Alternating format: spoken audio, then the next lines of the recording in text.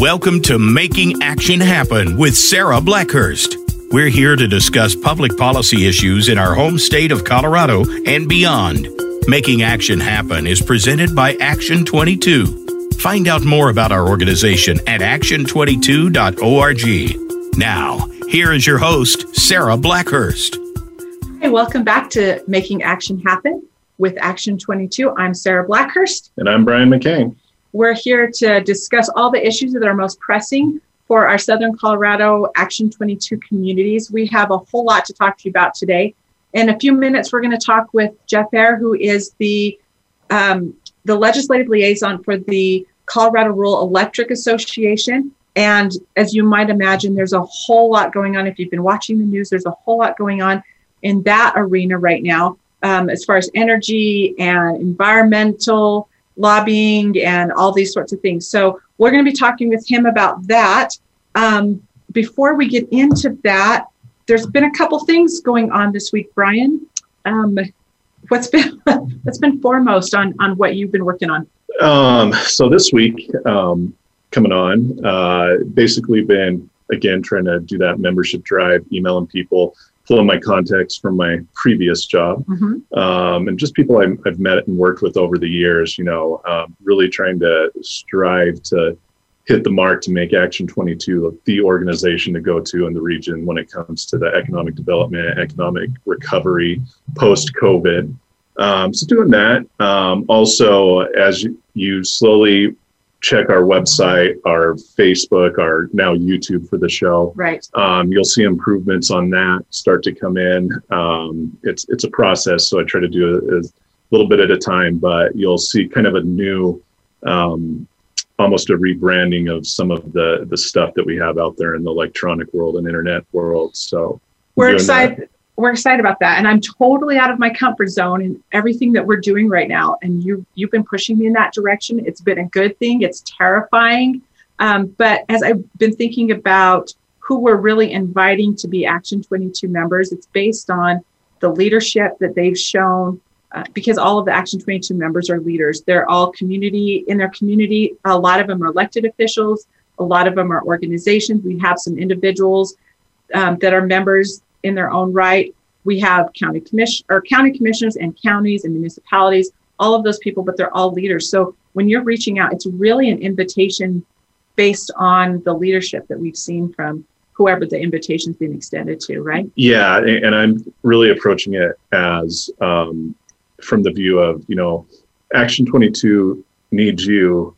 I'm approaching it like you need Action 22. So that's what I'm doing. I'm trying to identify those people and those organizations that really need to be a part of Action 22. Yeah. And it's, it'll benefit them. It'll benefit us. Again, just working towards that goal to take care of the area post-COVID in these weird and crazy times that we're experiencing. Well, and sometimes when I look at everything that we're going to be talking about, and I'm going to go through in just a moment the list of everything that the board is working on. On Friday, we'll have the Action 22 board meeting. And just so you know, for those of you who aren't familiar with Action 22, our board is made up of representatives, 3 representatives from each of our 22 counties, plus we have 7 out of area. And those are representatives from organizations or businesses that do a whole lot of work in our Action 22 area, but we need help. For example, the Colorado Farm Bureau has been one of our best members. And I'm going to talk about everything that we're going through, but sometimes it can be a little overwhelming. I was seeing something on Twitter the other day, and I'm not going to name names, but somebody was talking about how excited they are to run against somebody else who was just elected in 2 years. And they were talking about the district. And I thought, somebody hasn't gotten the memo that we just had a census, and that district as it is right now will no longer exist after that. There is a redistricting process that's going on right now. There was a whole lot of work done 2 years ago on trying to avoid gerrymandering. Mm-hmm. And so this process is a huge one. And so this is one of the things that we've been watching really closely. I want to give you a quick update. And you can see the full update on the emails or on the website. So if you get the Action 22 email blast, and you should have just gotten it a few minutes ago, if you get that, if you don't, then go to our website and subscribe. And while you're at it, go to YouTube and subscribe to our new YouTube channel that we're putting all these shows on. And we'll tell you a little bit more how to do that in a minute. But I wanted to give you an update. On January 8th, the Congressional Judicial Review Committee met and conducted a random selection of applicants yielding 300 Republicans and 300 Democrats and 400 unaffiliated applicants. The Legislative Redistricting Commission Judicial Panel conducted the same process on January 12th. So to break it down a little bit further, and it's just because we've been in this and we've been watching this so closely, there may have been some steps missed on explaining this whole process. So what they're doing is they have a commission, a group of people on the congressional and the judiciary that will go through and they will remap those voting districts. So Colorado's District 3 voting district, that was formerly Scott Tipton's region, and now it's Lauren Boebert's region, but that's all going to get split up. So when they do the census, that is based on population. So gerrymandering is the practice of creating the maps, the voting maps, based on trying to get as many from one party or the other into certain voting districts. And we've seen it done several times over. There's a lot of districts that don't make any sense. So that huge effort that was made, it was voted on, it was passed, takes a lot of things out of it. And one of the things that I really liked about this process is for the first time, they have unaffiliated. So they have they're drawing from a poll for this commission of 450 unaffiliated that basically made the unaffiliated a party. And that's huge because now we basically have a third party without actually having a party. And I love that. Well, it makes sense when they changed the primary election, where if you're unaffiliated, you could vote in one of the primaries, whether Republican or Democrat.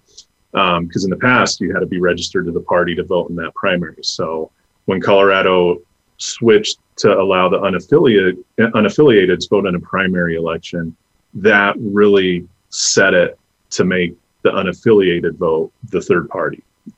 So there's a lot of unknowns with an unaffiliated party. There is. And there was some confusion on it too, because you have people that register as independent.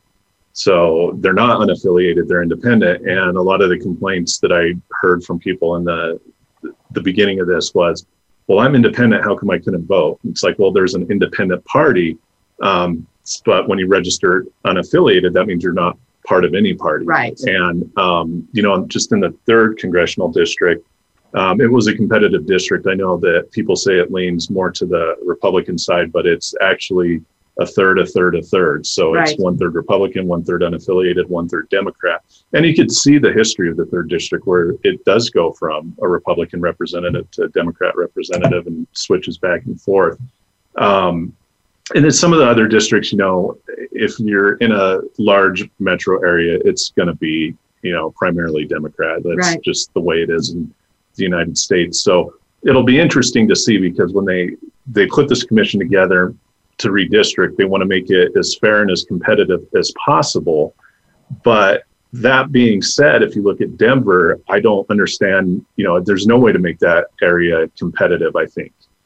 Without, going outside of the area to include other counties, which we've seen in other states. Right. Not so much in Colorado. And also there's probably going to be an additional congressional district. So we'll have a CD8 in Colorado.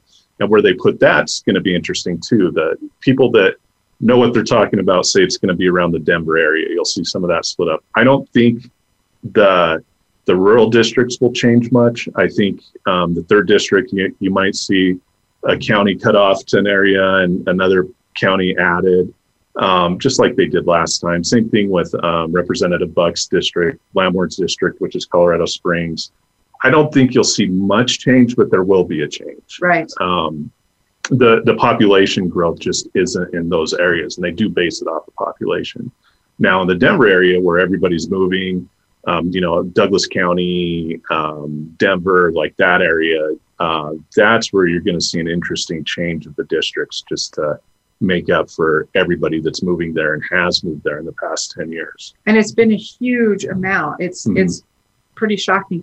So later on in another show, what we'll do is we'll go through really how the voting went, who voted where, and then sort of we'll give some ideas on what we think that those districts should look like. Of course, myself, and I'm putting this out to the universe, I would love for the Action 22 area to be its own congressional district. If I could have my way, that's how it would be. So I'm sure that that's not what's going to happen, but a girl can always hope. The second thing I wanted to review with you is we have a board meeting, an Action 22 board meeting coming up on Friday. So this is the first board meeting of the year. We do a whole lot. It's an important board meeting, and here's why. We take our policy positions on all of the things that we anticipate will be introduced. We take, and the board does that as a whole, and that will lead what really we'll do during the session. We also invite all of the Action 22 legislators to come and be a part of that, and it's sort of a pre-session meeting that we have with them, and then we also turn around and do it post-session so we can talk about a little bit what happened. But I wanted to give you a heads up on some of the things that the board will be deciding on tomorrow, actually. So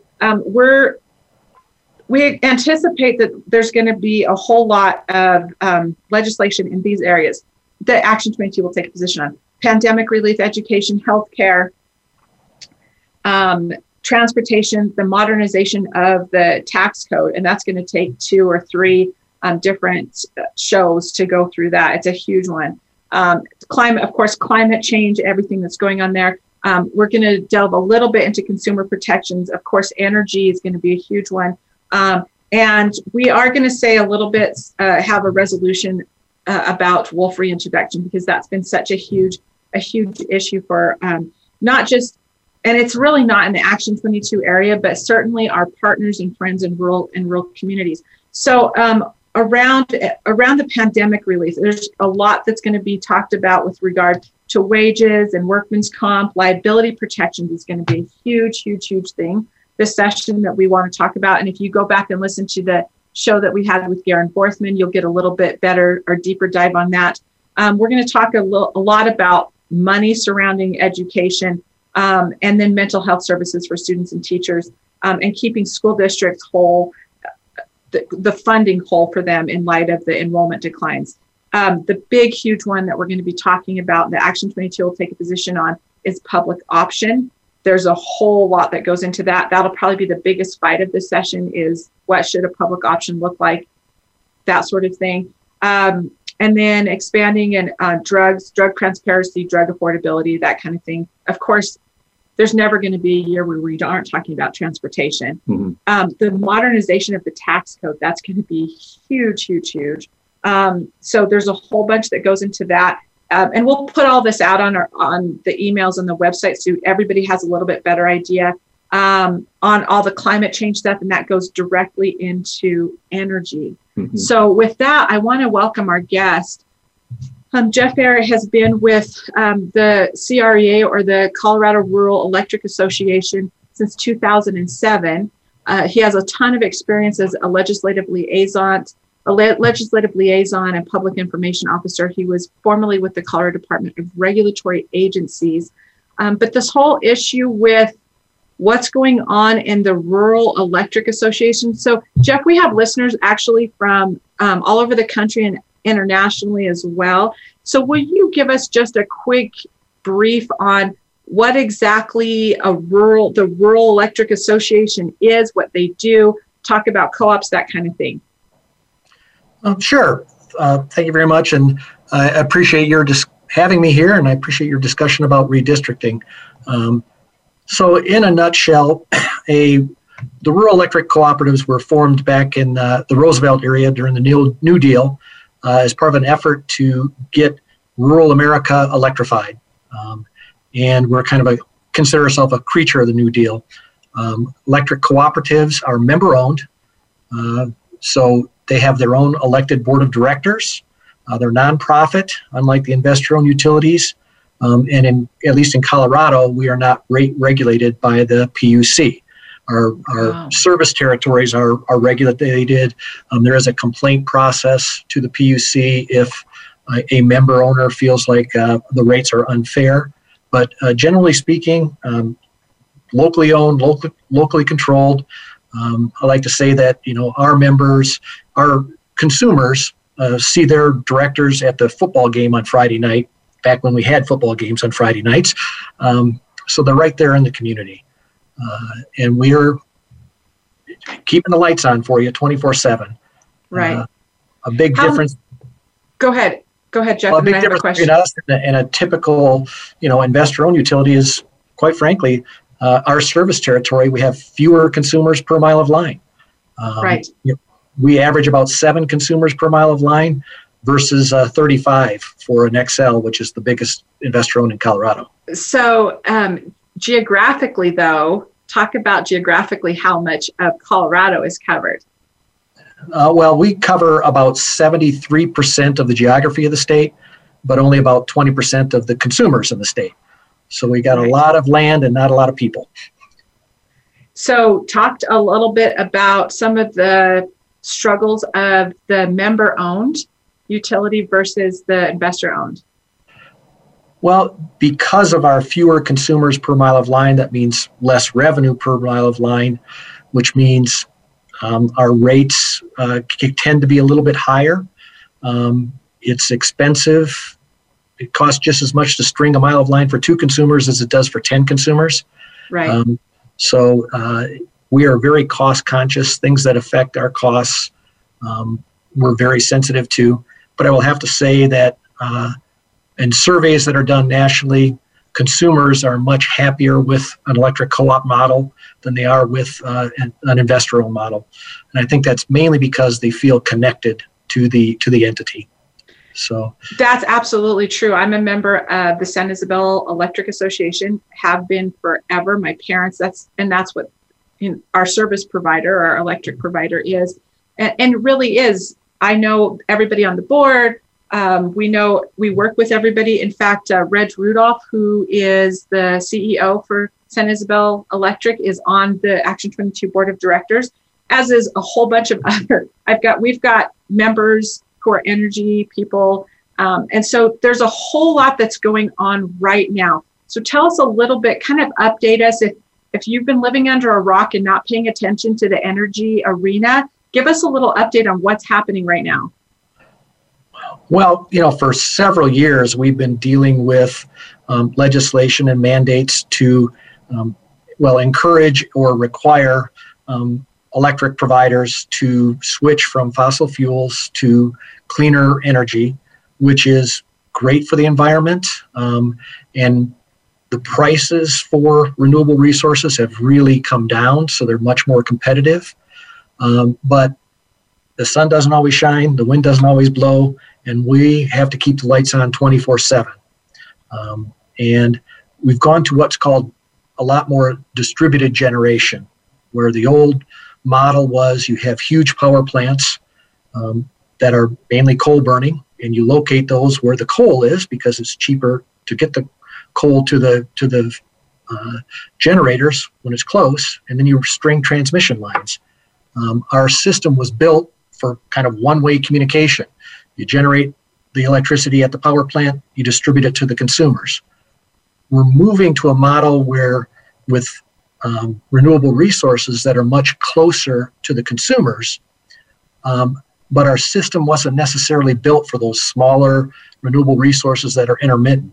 So we're spending a lot of time and effort and resources, money, to upgrade our system to allow for more renewables. It's not something you can switch on overnight, but it's something that over time we will get there. Right. So as far as investment goes for expanding that to updating all of your equipment and how that's delivered, how are you managing that? One of our biggest struggles is with transmission. Transmission is expensive to build, and it's something that we get a lot of NIMBY, not in my backyard. People want those resources, but they don't want to look at transmission lines necessarily. So it's an expensive proposition. What we're really interested in, and there will be legislation this session dealing with what's called a regional transmission organization. And what that does is it takes a group of utilities and transmission owners and puts a kind of a single governance body over it.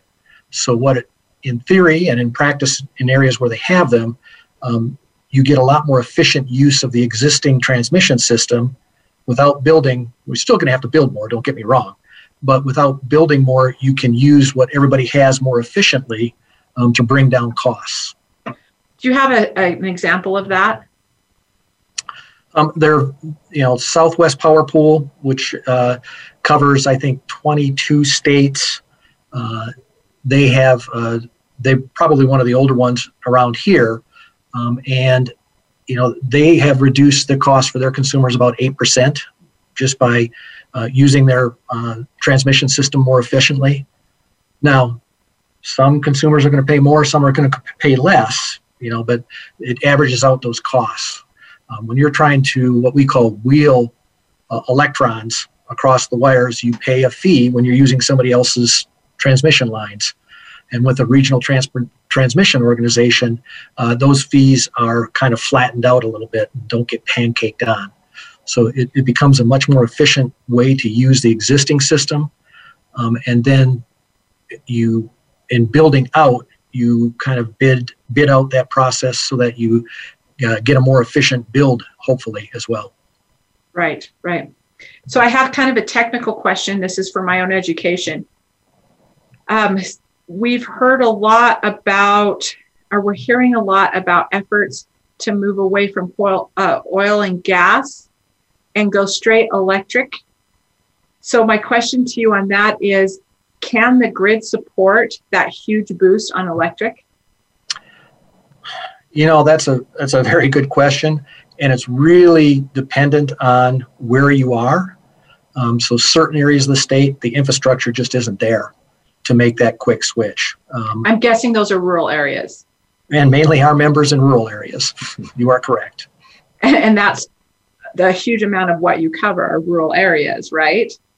Yes. We do have co-ops that are up in the Denver metro area. They were rural at one point in time, but as the metro area has grown, they've grown into our service territories. But I think oil and gas is going to have to be around as a bridge fuel for many more years to come.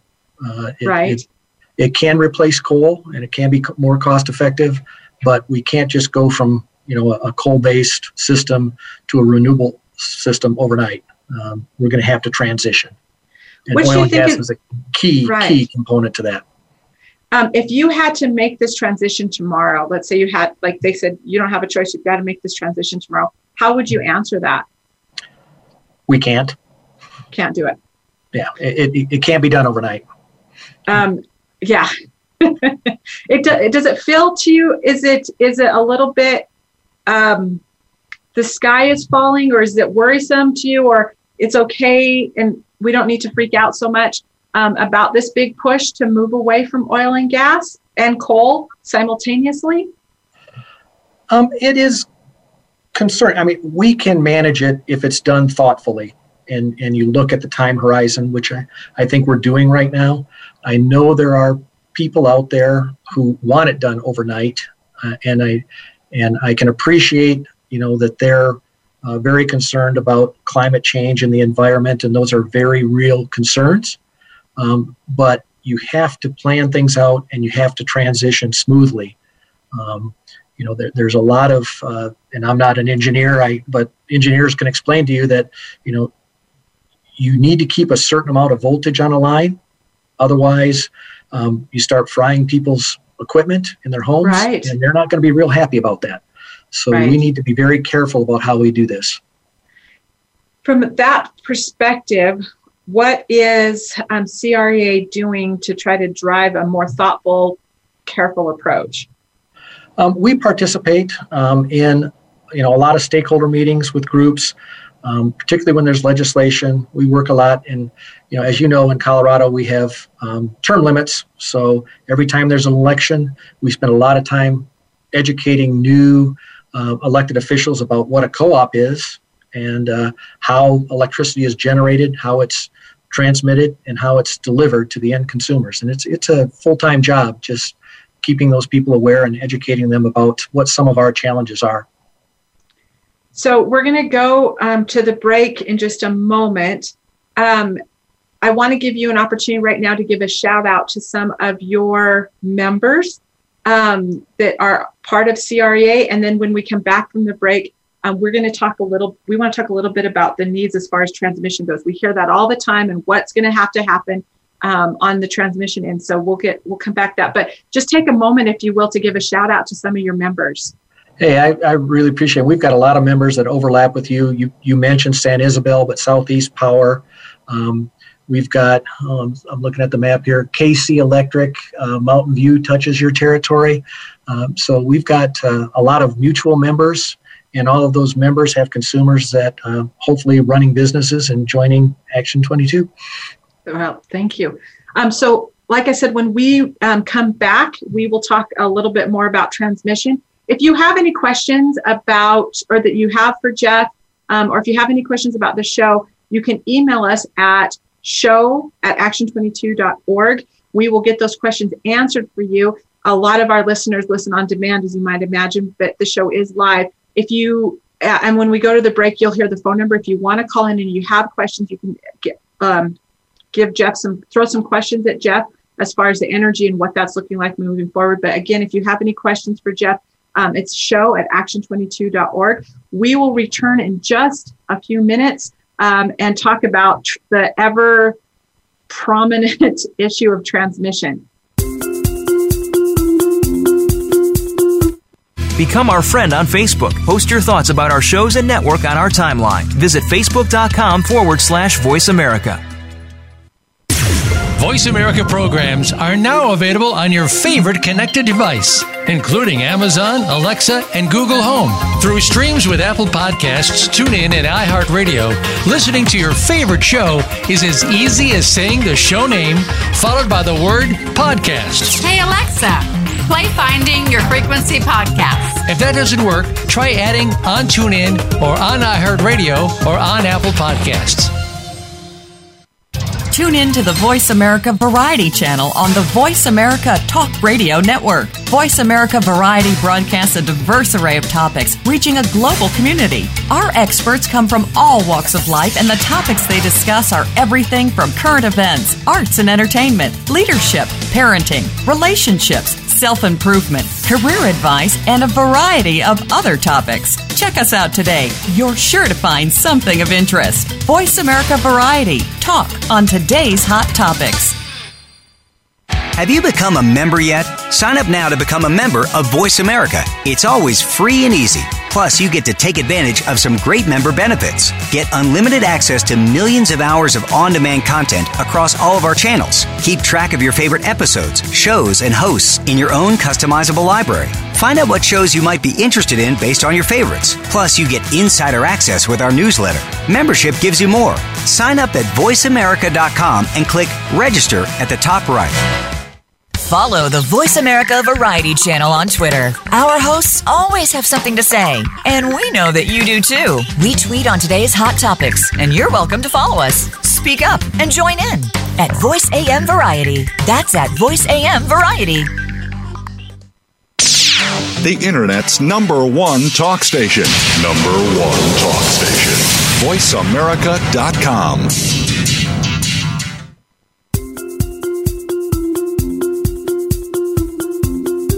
This is Making Action Happen with Sarah Blackhurst. To reach the show today, call in to 1-866-472-5788. Again, that's 1-866-472-5788. You may also reach out via email to sarah.blackhurst@action22.org. Now, back to Making Action Happen. Hi, welcome back to Making Action Happen. You are listening to the show on the Voice America Network. And we have with us Jeff Eyre from the Colorado Rural Electric Association. Hi, Jeff, thanks so much. So before we went to the break, we were talking a lot about just the ins and outs, some technical stuff with regard to electric, the rural electric associations and so forth. I have lots of questions on transmission issues. I don't understand this at all, but Brian, you, as working for Congressman Tipton, you dove into this quite a bit. You have a way better understanding of this. Yeah. So as far as I understand it, and we'll let Jeff jump in here in a minute, but our transmission lines are old. They have been around for decades, and whenever you have everything from new power plants, new types of power that comes on the transmission lines, that has to be addressed. Right. So look at it as like a highway, basically. Like you have an old highway, you get more traffic on it, you need to expand it. Unfortunately, for a lot of the transmission lines, that hasn't expanded recently. And some of them have, but you still have the areas like rural areas where it's still, the same lines have been there forever. So am I wrong in saying that, Jeff? No, I think you're pretty accurate in that. I think a prime example is San Luis Valley. And what we like to do, what any electric provider likes to do, is to have redundancy built into your system. You want to have more than one way to get electricity to your consumers. San Luis Valley, I liken it to a landlocked country or something. There's one transmission line going over Pancha Pass that serves the valley. There is no other secondary feed coming in. And San Luis Valley has some of the best solar resources in the country. But we don't have a capacity on that line to bring those solar resources to where the load is, to where the need is. So we've got this huge resource sitting down in San Luis Valley. Great economic development opportunity, by the way. But we don't have a way to, because of our aging infrastructure, we don't have a way to get that energy out of San Luis Valley and bring it up to where the consumers are. So that the aging infrastructure is certainly an issue. And with the infrastructure and new lines and a new improved grid, it's not as simple as just building a new line. From the cost of it is obviously going to be expensive, but on top of that, you have jurisdictional issues. Whereas you go through a county, you go through a city, you go through the state, you go to federal land, you go through state land. And I know it must be just a nightmare having to run a new line across the state of Colorado. I'm sure just the permits alone. Well, for us, for any provider, the first step is going to the Public Utilities Commission to get permission. You have to demonstrate that there's a need for the line, which is, in a lot of cases, fairly straightforward. But you're exactly right. Once the PUC says, yes, we agree that you need to get a line to get energy from point A to point B, you have individual counties with land use that you need to get permission from. If you're going across federal lands, there's even more bureaucratic red tape to deal with. And then there's the cost of building. Once you finally get all those permits and everything in place, it can take, a decade by the time you start the process, identifying where you think you need a need and going through the whole process before you finally get a line built. It can take, 6 to 10 years. And I know on a federal level, the delegation of Colorado and a lot of the Western, Midwestern delegation, they really kind of looked at a streamlining process for the permitting on federal lands. I know there was a small hydroelectric bill that was signed into law that basically streamlined that process. Whereas, instead of having 12 permits to put up a hydroelectric plant, now you have one. There's no need to apply for the same permit 10 times at the same area. As far as a state level and legislation and even federal, have you seen any push to streamline that process, to speed it up, to make it easier, more efficient? There's been a lot of efforts, and I tell you, some counties are better to work with than others. They will hold joint hearings to try to streamline and make it easier. It hasn't happened that much in recent times, but there would be times where you would have one county say, we want you to use this route, and the county adjoining it would say, no, we prefer you use this route. And if where they want you to start your lines are 8 or 9 miles apart, it doesn't work real well. But it's gotten a lot better. there's a recognition that we need to work collaboratively. And I'm pretty pleased to say that, it's still complex, but it has gotten a little bit easier. One of the main issues that still exists is, the landowners and people in the communities. As I said earlier, it's not in my backyard. We want you to build this transmission line, but I don't want to look at it. So put it in somebody else's view shed, not mine. That's the curse of, especially in Colorado, rural Colorado. It's, I move here, I have this view, I need power, but I don't want to see the line. So put it in my neighbor's yard so I don't have to look at it. Exactly. Yeah, I can see how that could get frustrating. And like you said, everybody does seem to work collaboratively on this. They have to, but have you seen an increase in that? Like, our counties, jurisdictions, even people, like, in the time we're living in, our big message is we're in this together. We have to find a solution together and work collaboratively. And you have seen it. Have you seen the attitudes get better, for lack of a better term? For the most part, I think we have. I mean, there's a lot of recognition, and I guess, one of the areas where I think we've made a significant improvement, even though it's still a problem, is in wildfires, in clearing our right-of-ways. Every distribution line, every transmission line has a right-of-way, and the owner of that right-of-way is responsible for maintaining that right-of-way, keeping vegetation clear, for example.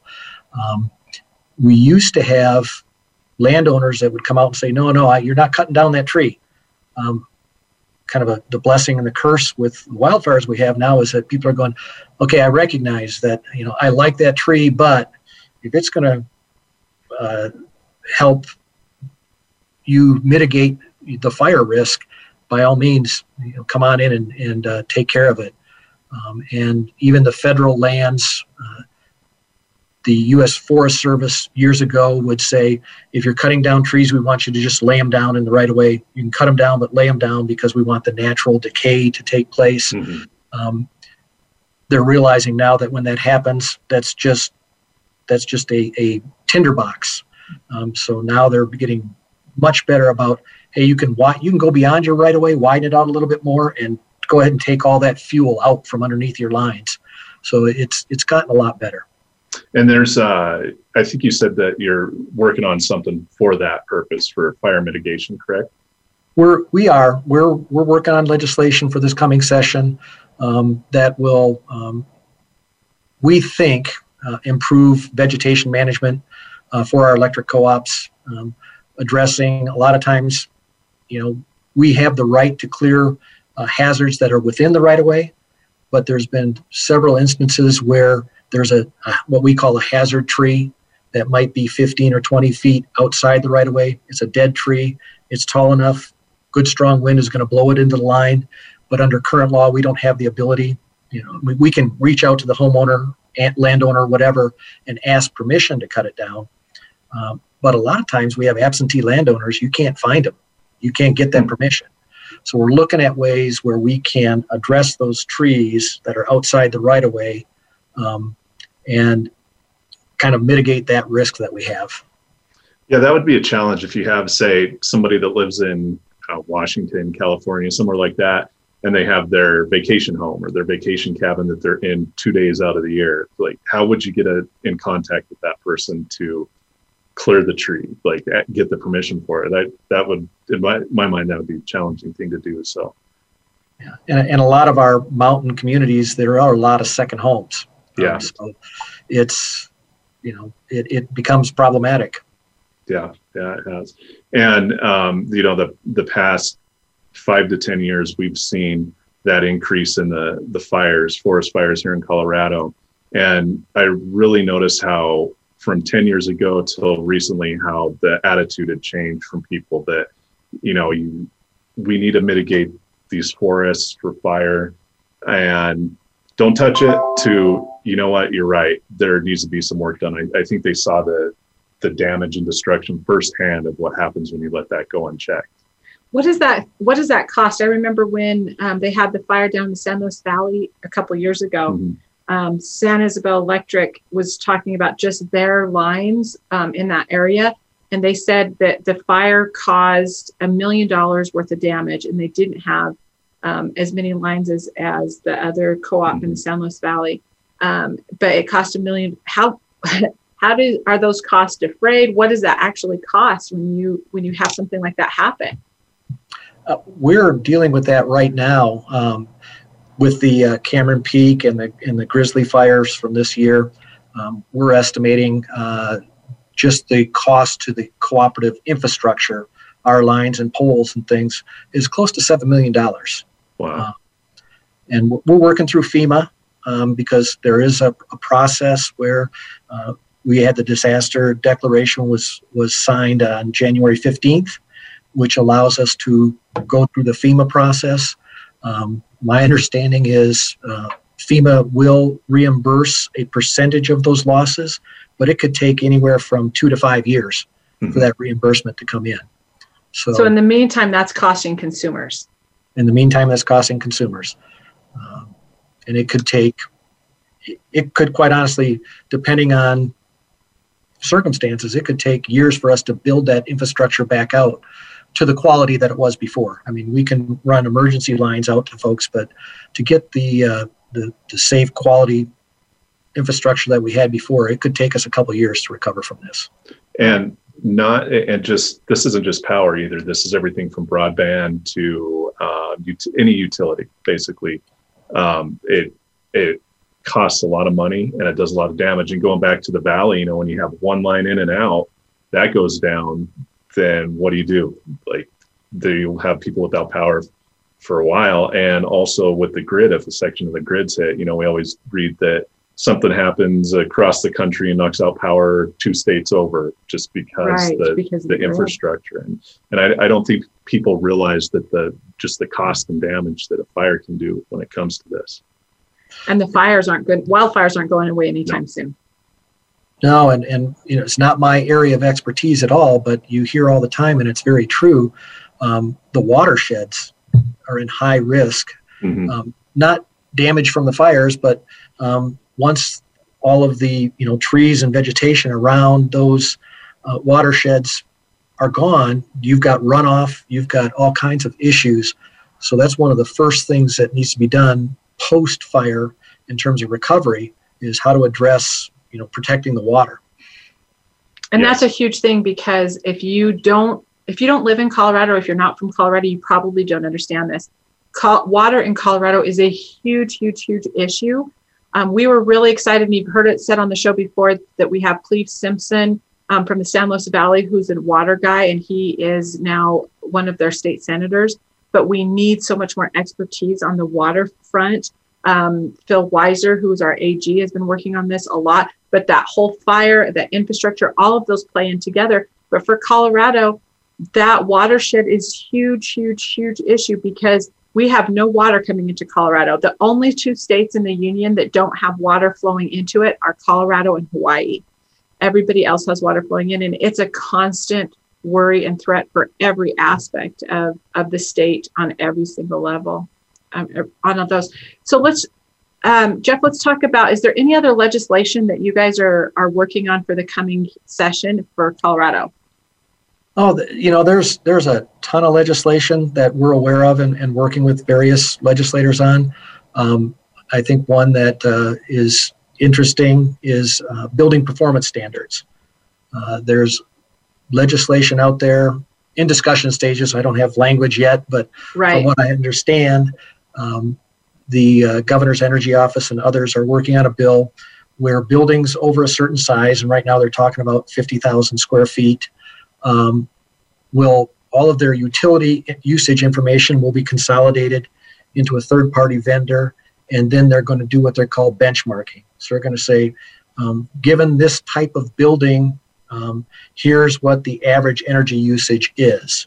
If you're a below average building, you're going to be given a period of time, 3 to 5 years, to improve the efficiency of your building to bring it up to above that 50% mark. And then, of course, those buildings that are now 50% are going to be below.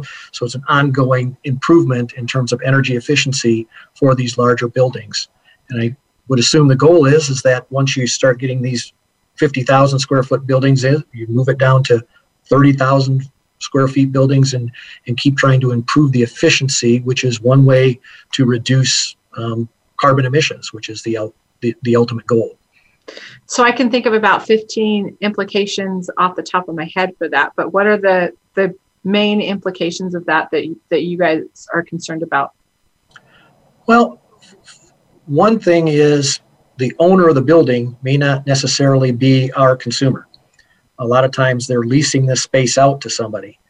We're very sensitive to be releasing your information to a third party without your permission. Okay. So we're very sensitive to being responsive to our members who may not necessarily want their information handed over to somebody without their permission. That's one concern. I think that's a big concern. And then we don't really know what data they want. That's still in negotiations. And so I think we want to be very helpful in this effort, but at the same time, particularly a smaller co-op where people wear a lot of hats, how much manpower is this going to take? Are we going to have to hire a new employee to provide all this data? That cost goes directly to our consumers.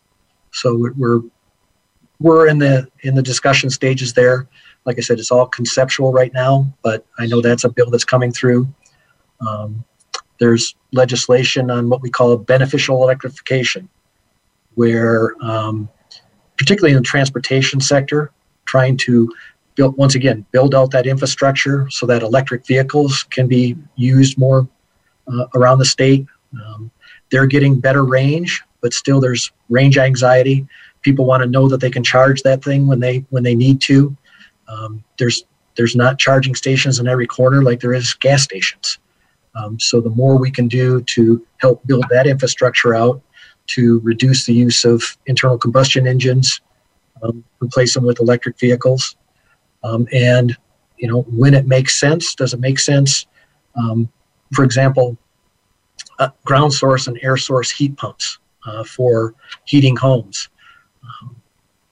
20 years ago, they were not cost effective. They didn't work real well at altitude. They didn't work real well in very cold weather. They're improving a lot. So can we move folks off of propane to a ground source heat pump or a air source heat pump to reduce carbon emissions?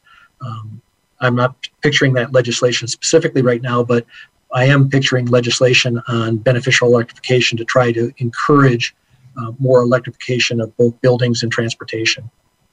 So on the beneficial electrification side of it, do you see anything that could happen in the next 5 years that would make that economically feasible for, especially in our rural communities?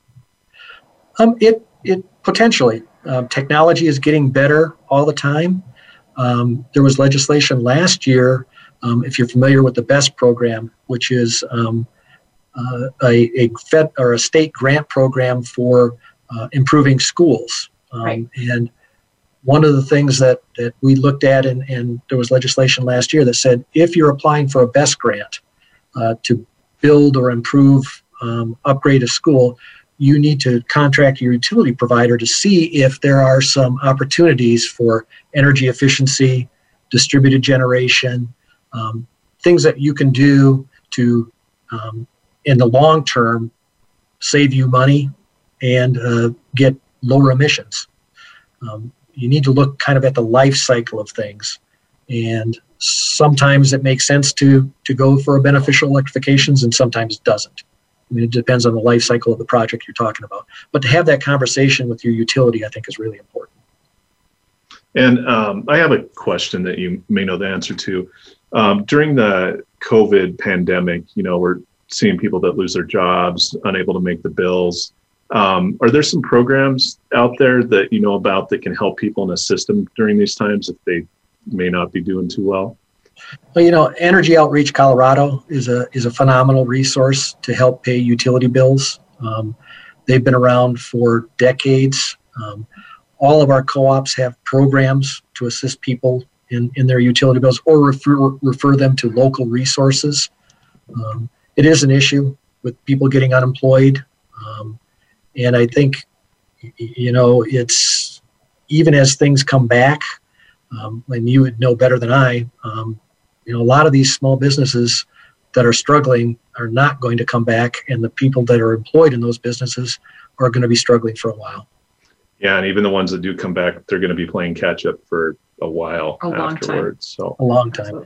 And that, brings up another topic as we start talking about transitioning from fossil fuels to renewable energy, closing down coal plants, closing down coal mines, the just transition. There was legislation passed, and they created this, what they're calling the Office of Just Transition, which is designed to help those communities that are impacted. But there's no funding for that office. There are job opportunities in renewable resources, but they're not necessarily where the people are losing their jobs. Yeah. So we need to be very cognizant of what some of these policies are doing to folks who live in rural areas. You can't just replace some of these jobs overnight. Yeah. Or at all. Yeah. And even, some of the programs that are out there that help people transition into the renewable energy sector or something similar. Like you said, they're not where they live right now, and it's tough to move across the state, go from the West Slope to the Front Range. It's a big deal. It's a big deal. Yeah. And we know that there's going to be some of those jobs here, but the whole all of our friends over on the Western Slope are really, really worried about this. So as we're wrapping up, 2 questions for you. One is there any bright spots that you see? Is there anything that you're excited about or anything that you're really looking forward to? Like, we're getting this figured out. There are a lot of things that I think we're viewing positively. The cost of renewables are coming down. We're looking at, new technologies. Storage's costs are coming down. We start looking at pairing some renewable resources with some battery storage, and not necessarily battery storage. I saw some folks talking about pumped hydro as a resource for storage. People think all the time that batteries, but what do you define as a battery? We've got 2 pump storage projects in Colorado, and what that is you've got 2 reservoirs, one at a higher elevation, one at a lower elevation. When energy is cheap, you pump the water from the lower reservoir up to the higher reservoir, and when there's demand, you run it through a turbine back down to the lower reservoir. It's ingenious, and it's cost effective in certain circumstances. Sure. So we're looking at projects like that. Microgrids are exciting, and that's where you can take a specific geographic area, and if there is, as we were talking about earlier, a large power outage, perhaps you can island a certain area, and they've got some distributed resources within that microgrid that can keep that specific area still energized while the rest of the surrounding area is dark. So there's some positive things there. One thing that we haven't talked about is several of our co-ops are involved in broadband. We mentioned communications. The COVID has really brought to light, and we knew it was an issue. You knew it was an issue for a long time, that rural areas don't have the same access to broadband as metro areas. And that's something that I'm very proud to say that my members are stepping up and providing that service to your members. Right. So I'm going to leave it with the final. Can I ask it? Go for it. Okay. I'm going to ask you probably the toughest question I'll ask you today. And that is, when are we going to be ready to start talking about nuclear power plants? You have 30 seconds to answer. When are we going to actually start talking about this for real? There's a lot of research and interest in small modular nuclear facilities, which I think, this personal opinion, are going to happen at some point. And these would be, the typical huge power plants that are, 500 megawatts. I don't think you're going to see one built in the United States anytime in the near future. But I really am very impressed by the what they're calling the modular nuclear reactors that are much smaller. And we know they can be built. We've got nuclear-powered submarines. We've got nuclear-powered aircraft carriers. Absolutely. So in another time, we're going to have a real conversation about it, Jeff, and we'll do that later. But that's our show for today. We thank you so much for being with us. Thanks, Jeff. Thanks for letting us throw some tough questions at you. Please give our affection and admiration out to Kent Singer, who's your boss, and we appreciate you being on the show today. We will be back next week with Senator Michael Bennet. Yep. Finally. So tune in for that. We'll see you guys next week. Thank you for tuning in to Making Action Happen. Be sure to join your host, Sarah Blackhurst, for another edition of the show next Thursday at 1 p.m. Mountain Time, 12 noon Pacific Time, and 3 p.m. Eastern Time on the Voice America Variety Channel. Have a good week.